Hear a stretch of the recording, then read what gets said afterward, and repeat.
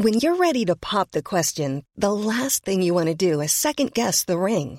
At BlueNile.com, you can design a one-of-a-kind ring with the ease and convenience of shopping online. Choose your diamond and setting. When you find the one, you'll get it delivered right to your door. Go to BlueNile.com and use promo code LISTEN to get $50 off your purchase of $500 or more. That's code LISTEN at BlueNile.com for $50 off your purchase. BlueNile.com, code LISTEN. Millions of people have lost weight with personalized plans from Noom. Like Evan, who can't stand salads and still lost 50 pounds. Salads generally for most people are the easy button, right? For me, that wasn't an option. I never really was a salad guy. That's just not who I am. But Noom worked for me. Get your personalized plan today at Noom.com. Real Noom user compensated to provide their story. In 4 weeks, the typical Noom user can expect to lose 1 to 2 pounds per week. Individual results may vary. Hey, it's Danny Pellegrino from Everything Iconic. Ready to upgrade your style game without blowing your budget? Check out Quince. They've got all the good stuff, shirts and polos, activewear, and fine leather goods, all at 50 to 80% less than other high-end brands. And the best part? They're all about safe, ethical, and responsible manufacturing. Get that luxury vibe without the luxury price tag. Hit up quince.com/upgrade for free shipping and 365-day returns on your next order. That's quince.com/upgrade.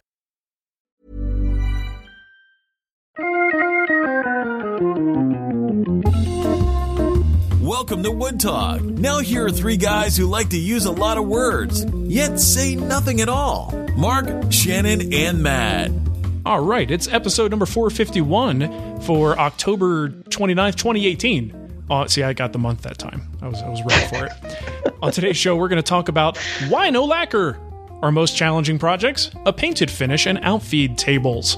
And this is one of the shows where we're doing a double recording, so we don't have anything to talk about what's on the bench or what's new.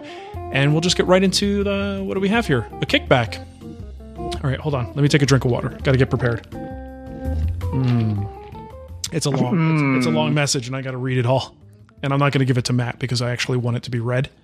So. Oh, hey, yo. You know, I could be upset about that, but at the same time, I prefer not to have to read that. So, okay. You know, and to be fair, it's not a question for Mark, so Matt shouldn't be reading it. That's true. I only read them if they're addressed specifically to Mark. Yes. Okay. So this app happens to be, oddly enough, from a gentleman named Matt. He says, I went back and started listening to the show from episode 1 on my commute to work. It's funny, we just had talked about what it's like to experience that and how it's crazy that people even do it and can make it to the current episodes. I'm currently up to number 34. While going back and forth from old episodes during the week to the new episodes when they come out, I have to say that it's hard to ignore the fact that the show has a much different overall mood and feel now. Not to say I'll stop listening to the new episodes, nor will I take away the fact that I love learning everything I can from you guys, but it's clear that the love for it isn't the same as back in 2007, 2008. Older episodes were much more lighthearted. Maybe it's salty old man grumpiness from doing this for so long. Maybe it's the rock star attitude. But now it seems like when you guys are answering questions, you are the angry history teacher in high school who is more interested in the day being over so he can go back home and watch the Golden Girls.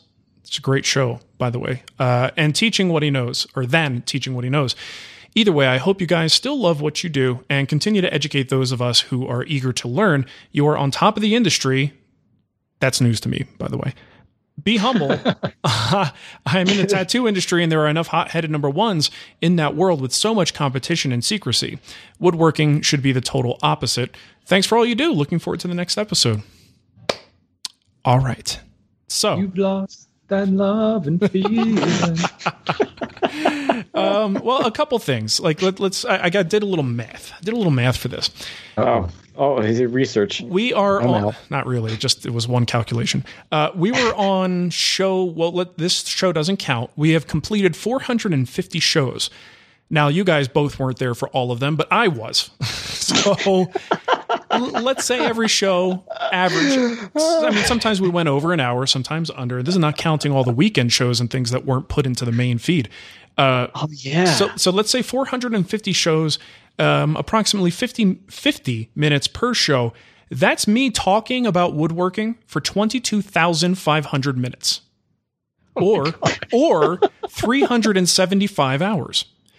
Okay. Oh, so here's the thing, dude. That's a lot of hours. So here's what a life you have. it's actually quite glorious. Speaking of the rock star life. Yeah, I mean, this is where it's at. So here's the thing. For you, Matt, it's a click away to go from episode 30 to episode 450. For me, it's over a decade. For things not to change, for things not to evolve, it's got to happen, right? The way I view Wood Talk as part of my lineup of things that I do has absolutely changed. But I can honestly tell you, I would be a very rich man if I had $1 for every time someone told us as a show that we're losing our way, or that we don't like it as much as we used to, or that we're being snarky, like just some criticism. And it comes and goes. And the thing is, we're just real people. We're doing a show. If we didn't love it, we wouldn't do it. And we have made significant changes to the format, the frequency, the recording to make sure that we can keep doing this show because we love it. But we also all have very busy careers outside of this that are, actually the things that are making us, reasonable profit that we would just instinctively want to put more effort into. Wood Talk has always been that kind of side job thing for us. But the fact it's is, our side hustle. It is our side hustle.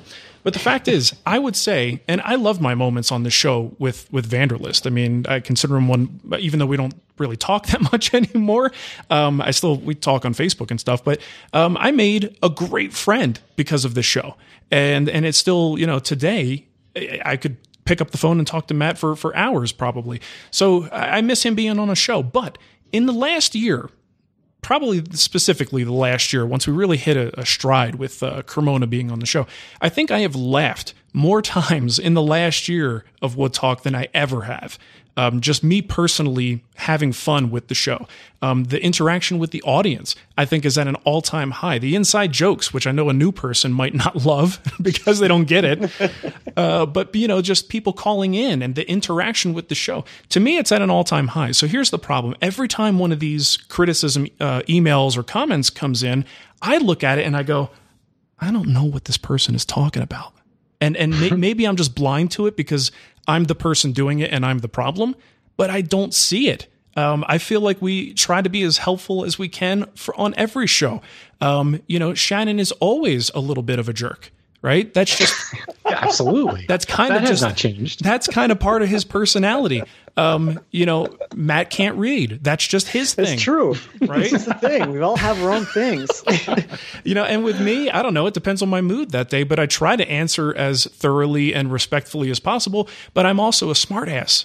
That's part of who I am, and I will be very snarky with people. And ultimately, I call a spade a spade. It's been over a decade. If somebody writes in and says something I disagree with, like on the last show with, why don't you use these tools?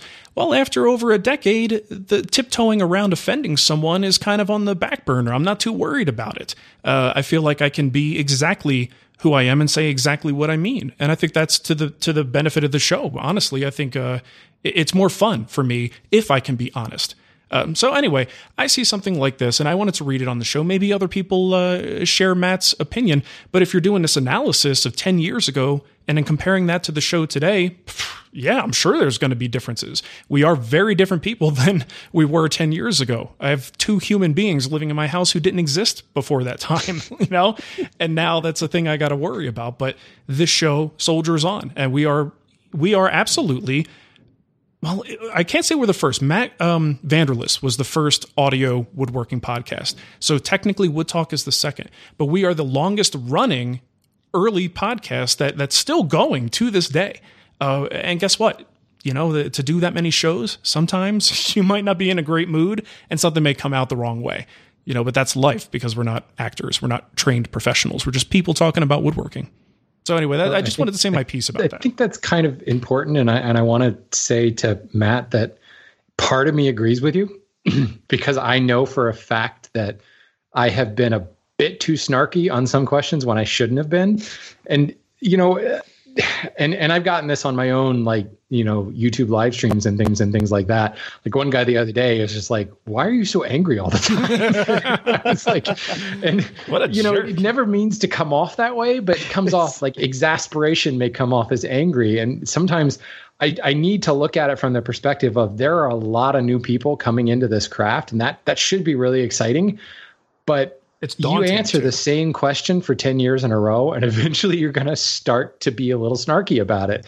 And I wish that I was a better person and that I could just address those questions that I've answered literally thousands of times with the same like passionate excitement to reach a new woodworker. I personally would work on trying to be a better person for that. But you know what? I think that's one of the reasons that Wood Talk, I enjoy Wood Talk so much, is I don't have to work on being a better person here. I honestly think part of the attitude and a little bit of that attitude, I mean, too much is a bad thing, right? I mean, we're not purposely trying to be jerks. But one of the fun aspects is that we can be a little bit raw in how we present things that may not necessarily make its way into our video productions that we do. Because here's the thing, all those minutes we have to fill, a lot of crap has to come out of our mouths to fill those minutes. And sometimes you may not word things the right way. You may stay on a topic longer than you meant to. You may breathe out and go, which gives the wrong impression that you are annoyed by this question that you picked, to read on the show. But I generally am when I make that noise. Yeah, you are. But the thing is, again, this is, I think, the natural evolution of things. So I'll put this out there. I'm willing to accept the fact that I'm totally wrong about this. One of the things I said being wrong. If you think we're off course with the show, or that maybe we're being too mean in the way we're answering, does Matt have something here? Maybe I'm blind to it and I don't see it. I'm totally willing to accept that. So if people write us and say, hey, you guys are kind of being jerks, maybe lighten up a little bit, I will absolutely take the time to ignore that. I'm just kidding. I will absolutely see. Like Mark is having a total change of personality and character right now. What's going on here? No, I'm serious. I will re-examine things. I may listen back to a couple of old shows and see, is there something we did differently, or are we still on the right track? Have we gone off course? But I have to tell you, and this goes for the Wood Whisperer, this goes for everything I've ever done publicly, I cannot really give a whole lot of credence to emails that tell me, from strangers, that tell me that I'm off course, that I've changed, that I've lost my way. I've been getting those since, to sound like Shannon, literally since 2006, when I started. Within the first few months, I had people telling me that they liked the stuff I did early on. And it's like, you've changed, man. I've changed so much in the last 30 days have been rough, that it's gone to my head, so it is hard to take those pieces of criticism seriously. But if a bunch of Wood Talk listeners tell me that we're off base, then I will absolutely revisit this topic and think about it on a personal level. So there, it's out. Let us know what you think. Matt, you got anything to put into? You're the newest guy on the show. You can hardly you can hardly be blamed for things. I've been here for what, like 3 years already? I was going to say, hasn't he been here? I didn't say you're new. I said you're the newest. There's a difference. I think people like that. I think let's see. How can I think people will say that they enjoy the show now more than ever, as a whole. That's the vibe I get. It'd be interesting to hear from the long-time ones. Who's in it now. Like, even when I go back and I remember listening to the show before I was on it. That's like one of the things I used to do, is actually listen to the show. And now when I go and actually listen to one of the episodes now, I'm like, this is actually kind of entertaining and fun, even though I'm listening to myself talking. But I still feel like I find myself smiling as I'm listening to the episodes now. I don't know if I really did that as much when it was just whoever was there at the time. Either you and Matt, or just the three of you. Honestly, man, it's a vanity thing. Like, how they talk about vanity searches. I call it a vanity listen when I listen back to our show. It's actually one of the highlights of my week to listen back to our show and find the spots where a joke worked well, or that we played off each other on something, and there was just a great classic Wood Talk moment. And I do the same thing, and I'm sitting there in my own shop listening to our own show going, this is actually pretty good. And I'll even text that, Matt. I'll even text the guys. Do that, Matt, to learn. Yeah, right. I mean, making fun of Matt. That was a good one. That's my favorite Wood Talk moment. That was a good one. Yeah, I mean, and it's something where I'll even text these guys and I'll be like, oh my gosh, that was a really good show, guys. So, I mean, maybe we're just thinking about it wrong. I don't know. I just want to allow for the possibility that we're jerks. Maybe that's the case. Anyways, should we move on, you think? Sure, why not? Well, whatever. I'm game for that. Steve emailed us and said, I'm building kitchen cabinets, but I would like to paint them white. Using maple for the doors and drawer fronts, I want the paint job to look professional. What steps would you recommend to make this happen? I have an HPLV sprayer, but I want to use brush and roller for the doors because I'm not skilled enough for the sprayer yet to do a job of this magnitude. So basically, keys to a successful paint job. Personally, I think a painted finish is the hardest finish out there. When people talk about, oh, I hate finishing, I'm not good at it, like wipe on poly is a cakewalk compared to paint. And brush on polyurethane out of the can, I think is easier than a painted finish because of the opacity side of things. There's so many things that can go wrong. Personally, what I have found works really well. And I get where you're coming from with the, I want to use the roller because I'm not keen on the sprayer. The last time I did built-in cabinets, I also painted them white. I actually used my Wagner Power Painter sprayer for the entire thing, just to get the material onto the surface. And like getting into the nooks and crannies was really nice, like the back inside corners. This is before I knew that pre-finishing was the thing because Matt hadn't invented it yet. So I wanted... Thanks for that, Cremona. I just wanted to get the material on the surface. My gift to the world. What I found worked best was just getting it out there and then following up with a rag, very much like you would with like a wipe-on finish, like David Marks with his paintbrush and his rag. He brushes it on, comes back and rags it down. Now you have to be careful with paint here because you can actually smear the pigment around, and it doesn't work real well. But what I'm doing more than anything is catching the drips and making sure that it's not getting a runny, ripply surface or whatever. But then I'm going back and I'm sanding in between that first base coat where it's soaked up a whole bunch of stuff, the same way you would do it with any clear coat finish. And I will go like 220 grit sandpaper and go in and really just work up a powder on the whole thing. Then I'll come back and apply like a sealer coat, usually like a shellac, because it makes a nice binder, but it also kind of locks in any of that fine powder that I just created, and it really helps to level out the surface. And then I'll go back and I'll do another coat of paint. And it just, so much of that professional, quote, professional looking finish relies upon the surface treatment after that first coat and getting that surface nice and level, nice and smooth and flat. Because what you'll find is after you've done that work, that next coat of paint, first of all, you use a lot less paint in the second coat, but it just rolls out super smooth. If you're using a high nap roller, that's going to be difficult to do. But if you're using like one of those foam, really close cell nap rollers, it's going to roll out super, super smooth. Then you're going to sand it again. And then I will usually, maybe if I apply a third coat, I will, but I like to follow up with a top coat. Some sort of clear coat like lacquer or a polyacrylic or something like that really just adds a little bit of depth. First, it adds some durability, but it adds just that little bit of depth and a tiny bit of like reflection that in many ways can help disguise some of the issues that may have happened with the pigment itself. But it turns that nice paint job into that professional looking paint job because it's almost got that finishing touch. Literally, Mark, a finishing touch over top of it. So really, it shouldn't be any different than a clear coat finish, right? It's about surface preparation and preparation between coats to allow your coats to continue to flow out smoothly. So there you go. Very good. I'm finding out right now if Nicole can go get Mateo because we started recording late and I'm looking at the clock going, oh crap, I got to pick Mateo up in like 5 minutes. So I think she might be able to go get him. So let's just continue on and go with the normal pace. Okay. Let's see. So these are in the co-answer area. I'll just read the first one, and Matt, you'll get the next one, and Shannon the next one. Okay. Yeah, I got a lot of Matts involved in the Wood Talk circle here today. Matt says, I'm pretty new to the show. I've worked for a few years as a cabinet finisher in a shop and have since moved on to trim carpentry after a move across the country. Anyway, when I was finishing, wood finishing, not finish carpentry, we used almost exclusively lacquer with few exceptions, exterior or special order. I hear you guys talk about poly, wax, varnish, shellac, oil, pretty much every finish out there except for lacquer. This may be a dumb question, but why is it that lacquer isn't even part of the conversation? Like I said, it may be inferior. I don't know. It's just the only finish I've ever used on a large scale.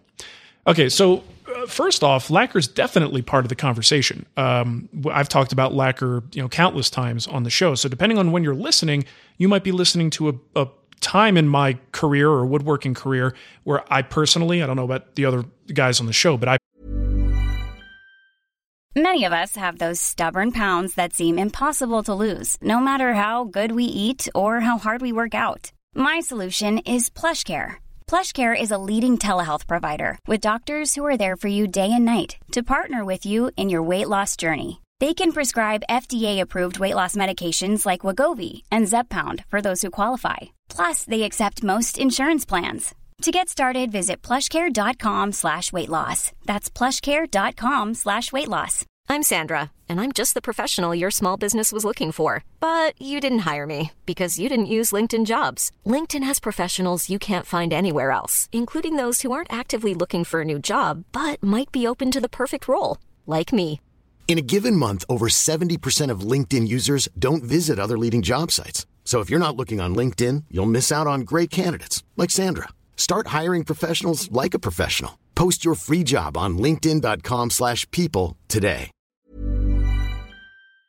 Personally have moved on to other finishes. So in the past, going back to the days when I was just building for clients, lacquer was a go-to. There are different kinds of lacquer, certainly different types out there that some are more durable than others. So lacquer is potentially a great finish, but it tends to be a little bit more of a more deeper involved finish, because you're pretty much applying it by spray. There is brushing lacquer, but most people, if you're working with lacquer, you're spraying it. And HVLP is like a next level thing. We just had a question with someone who says, I have an HVLP, but I don't quite feel comfortable doing this thing with it. So like even people who have turbines may not actually be using them because they don't have enough experience and don't want to ruin their project with it. So I think that's one of the reasons why when you're talking to three people who are doing a show that's really geared toward hobbyists, you're going to find that we most often talk about hand-applied finishes. And as you know, for myself, I used to use lacquer almost exclusively because it was just so fast.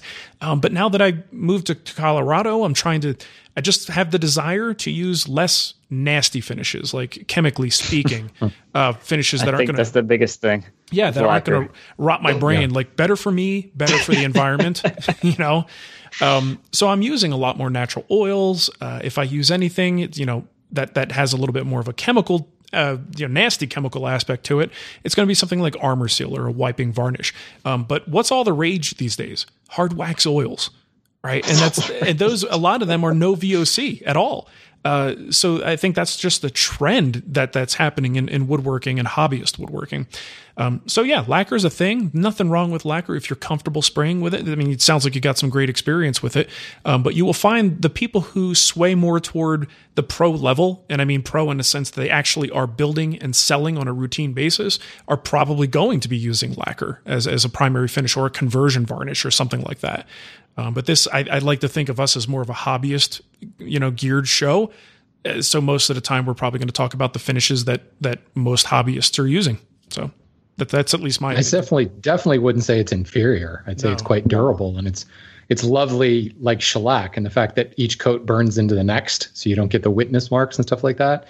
I used to use it all the time when I was doing craft show type stuff, because I could grab an aerosol can and do an entire run of boxes in about 15 minutes. It was awesome. Yeah. Great stuff. But yeah, it was stinky. Yeah. And actually, now that you mention it, if I do have a small project, like for the show or something, like a small jewelry box or just a little knickknack thing, lacquer all the way. I don't even bring my turbine out. I just do what you did to get some rattle can lacquer and it's done. Yeah. Can't beat it. All right. I used to use it a lot before I found the wiping poly. I used that a lot, but I can't say I really enjoyed the process as much as I actually enjoy the process of wipe on finish. Mm-hmm. There's just something about spraying lacquer with all that safety equipment on, and then when you're done, the room you did it in is just like a bomb, yeah. And you probably end up dying in there, and you can't go in there for a while or whatever. And do it outside. Okay, well, you got to have good weather for that, I guess. And then it's now you got to bring your project outside. Wouldn't that be like 3/4 of the year that you probably wouldn't be able to finish if you were using lacquer all the time because you can't go outside? At least half the year, at least half. Yeah. Yeah, Be too cold. Climate is definitely a big factor. You don't want water getting a snowflake dropping in your finish. That might look cool though. Like if it just stayed like a snowflake and didn't melt, that'd be great. I don't think it would. Oh, that's crazy. Good stuff. I mean, I actually sometimes I miss the days of like my pre-cat lacquer days because finishing was it was very satisfying. I mean, granted, you're decked out in all of your safety gear and stuff like that, but to be able to like, I don't know, my bigger projects that I've done with lacquer, thinking like my grandfather clock or an entertainment center or something like that, but something that would just take days, possibly weeks to finish by hand, doing it with spray lacquer and just being done with it in like a day and a half was always a blast. And it looks good like after the first coat. Like, wow, yeah, I can stop now. And you're like, all right, well, I'll apply another coat just because I probably feel like I should, you know? Mm-hmm. I think, Matt, you got the next one. This is from Zomberos, maybe? Yeah, I thought so, but maybe it's Zombie Rose. Maybe it's a made-up name. Just with a funny spelling for zombie, right? That could be Zombie Rose. Rose brains. Zomberos. I don't know. I'm guessing it could be Zomberos. Who knows? Zomberos. Cool.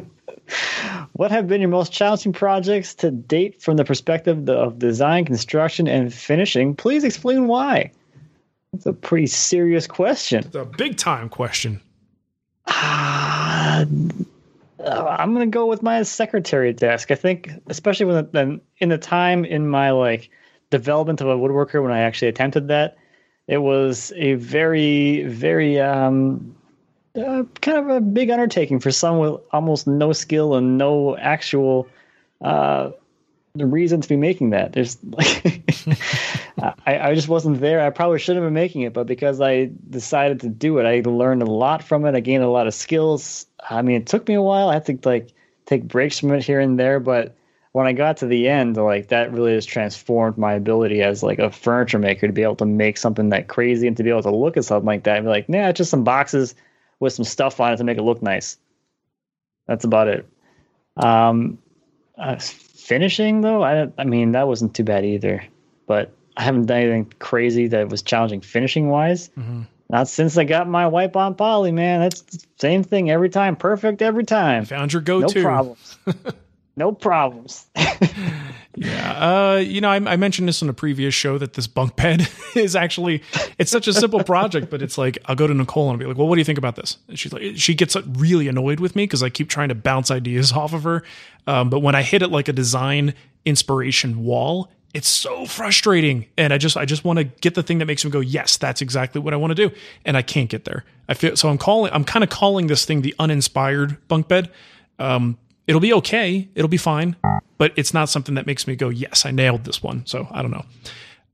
But I think for me, the dining chair, I did a dining chair in the guild that I'm going to say it was my own design, but there are probably tons of chairs out there that look like it. So obviously I'm getting inspiration from other places. But because that was one that I actually did a prototype, I wanted to make sure it was comfortable. And I'm teaching it, soon after I do this, there was a lot of pressure to make sure everything was actually correct and worked.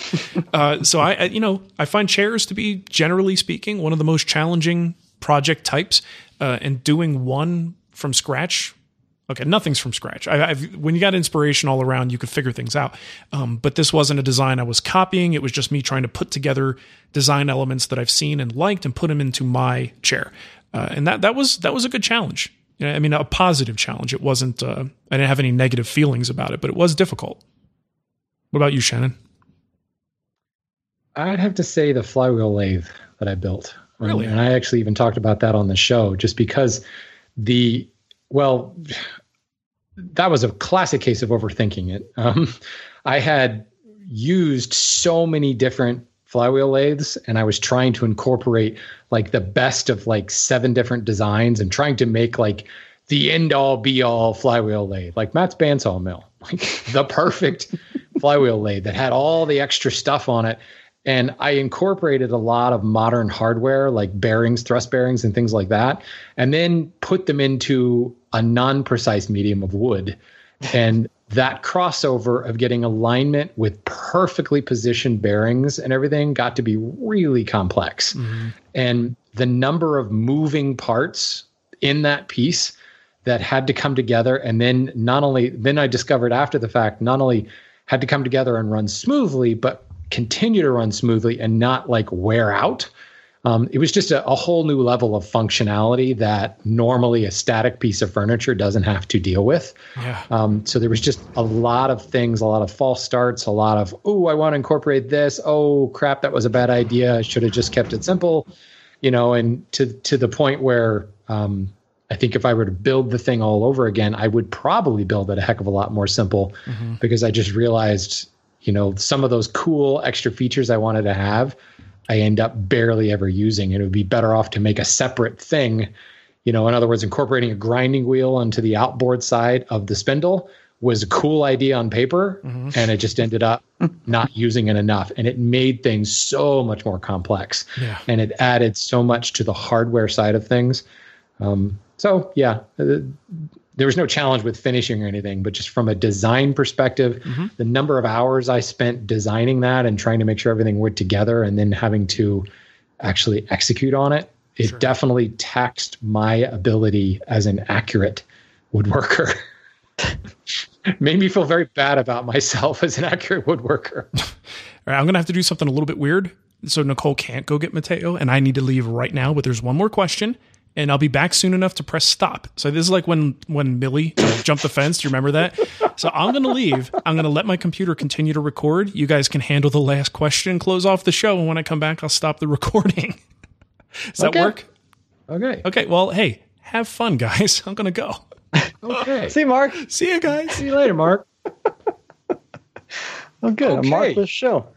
So we have no Mark, and we have a question about a table saw. So in other words, Matt, what are your thoughts on table saw outfeed tables? This is from Ryder, by the way. He says, I built a large one with cabinet bottoms underneath it, was thinking of putting drawers and some slide-out shelves in it. Would there be anything you guys would incorporate if you had the space need for a large outfeed table?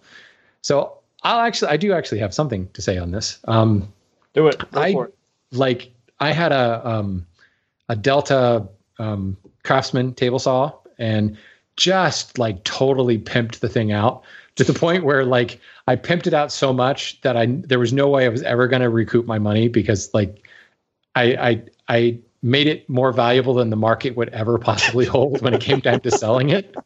But taking I did all sealing the things up for better dust collection and adding on outfeed, adding additional wings on the side. I added the longer, rails for the fence, threw a hunger router table off to the side. Of all the things that I did do, though, incorporating that router table into it was awesome because it gave me that extra surface that I wanted. I was able to use the Biesemeyer fence in my router table, but it totally stayed out of the way. It added a little bit of mass to the saw, which was nice in using it.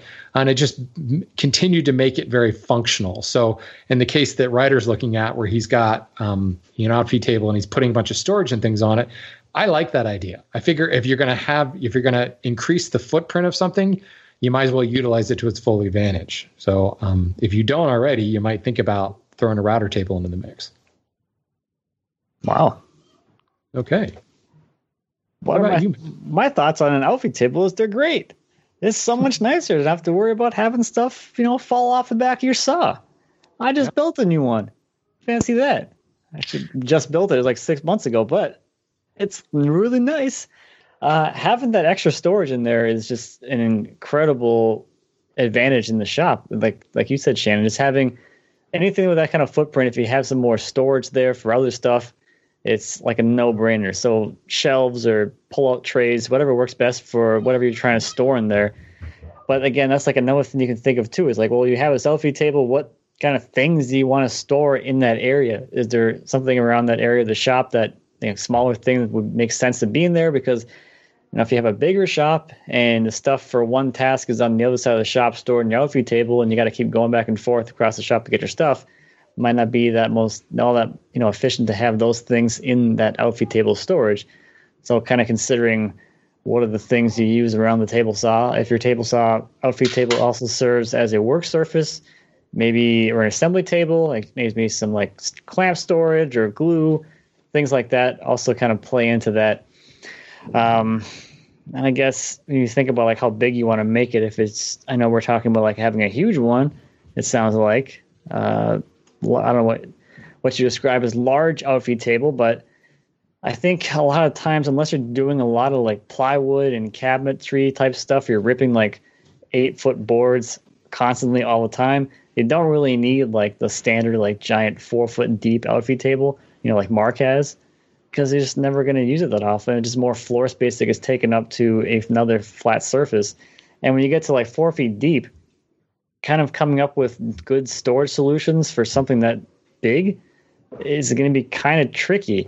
Because do you really want 4-foot deep shelves or like pull-out trays or drawers? Right. That's a huge drawer.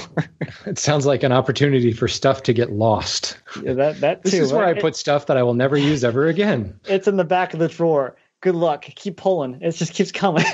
Keep pulling. If you have a risk of getting trapped under the drawer if it falls down and you're unable to get up, that's a red flag. But because I don't do a whole lot of that stuff, that's why I built mine to be about 24 inches deep. It's a really good depth for like a drawer or just overall storage like that. In that design, the drawers ended up being about 18 inches deep, which is a good size. You get 2 feet of extra outfeed support, and for anything 4 feet, 4.5 feet, it will support that board off the back of the saw.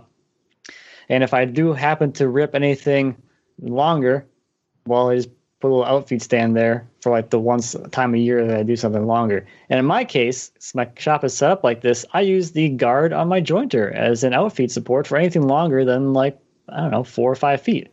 It's right there. Just swing out that pork chop, and then as you're feeding out, just the workpiece just drops on the jointer guard, and it's good. So I got integrated outfeed extended support there, which is nice. I like pork chops. Me too. I'm hungry. It's almost dinner time.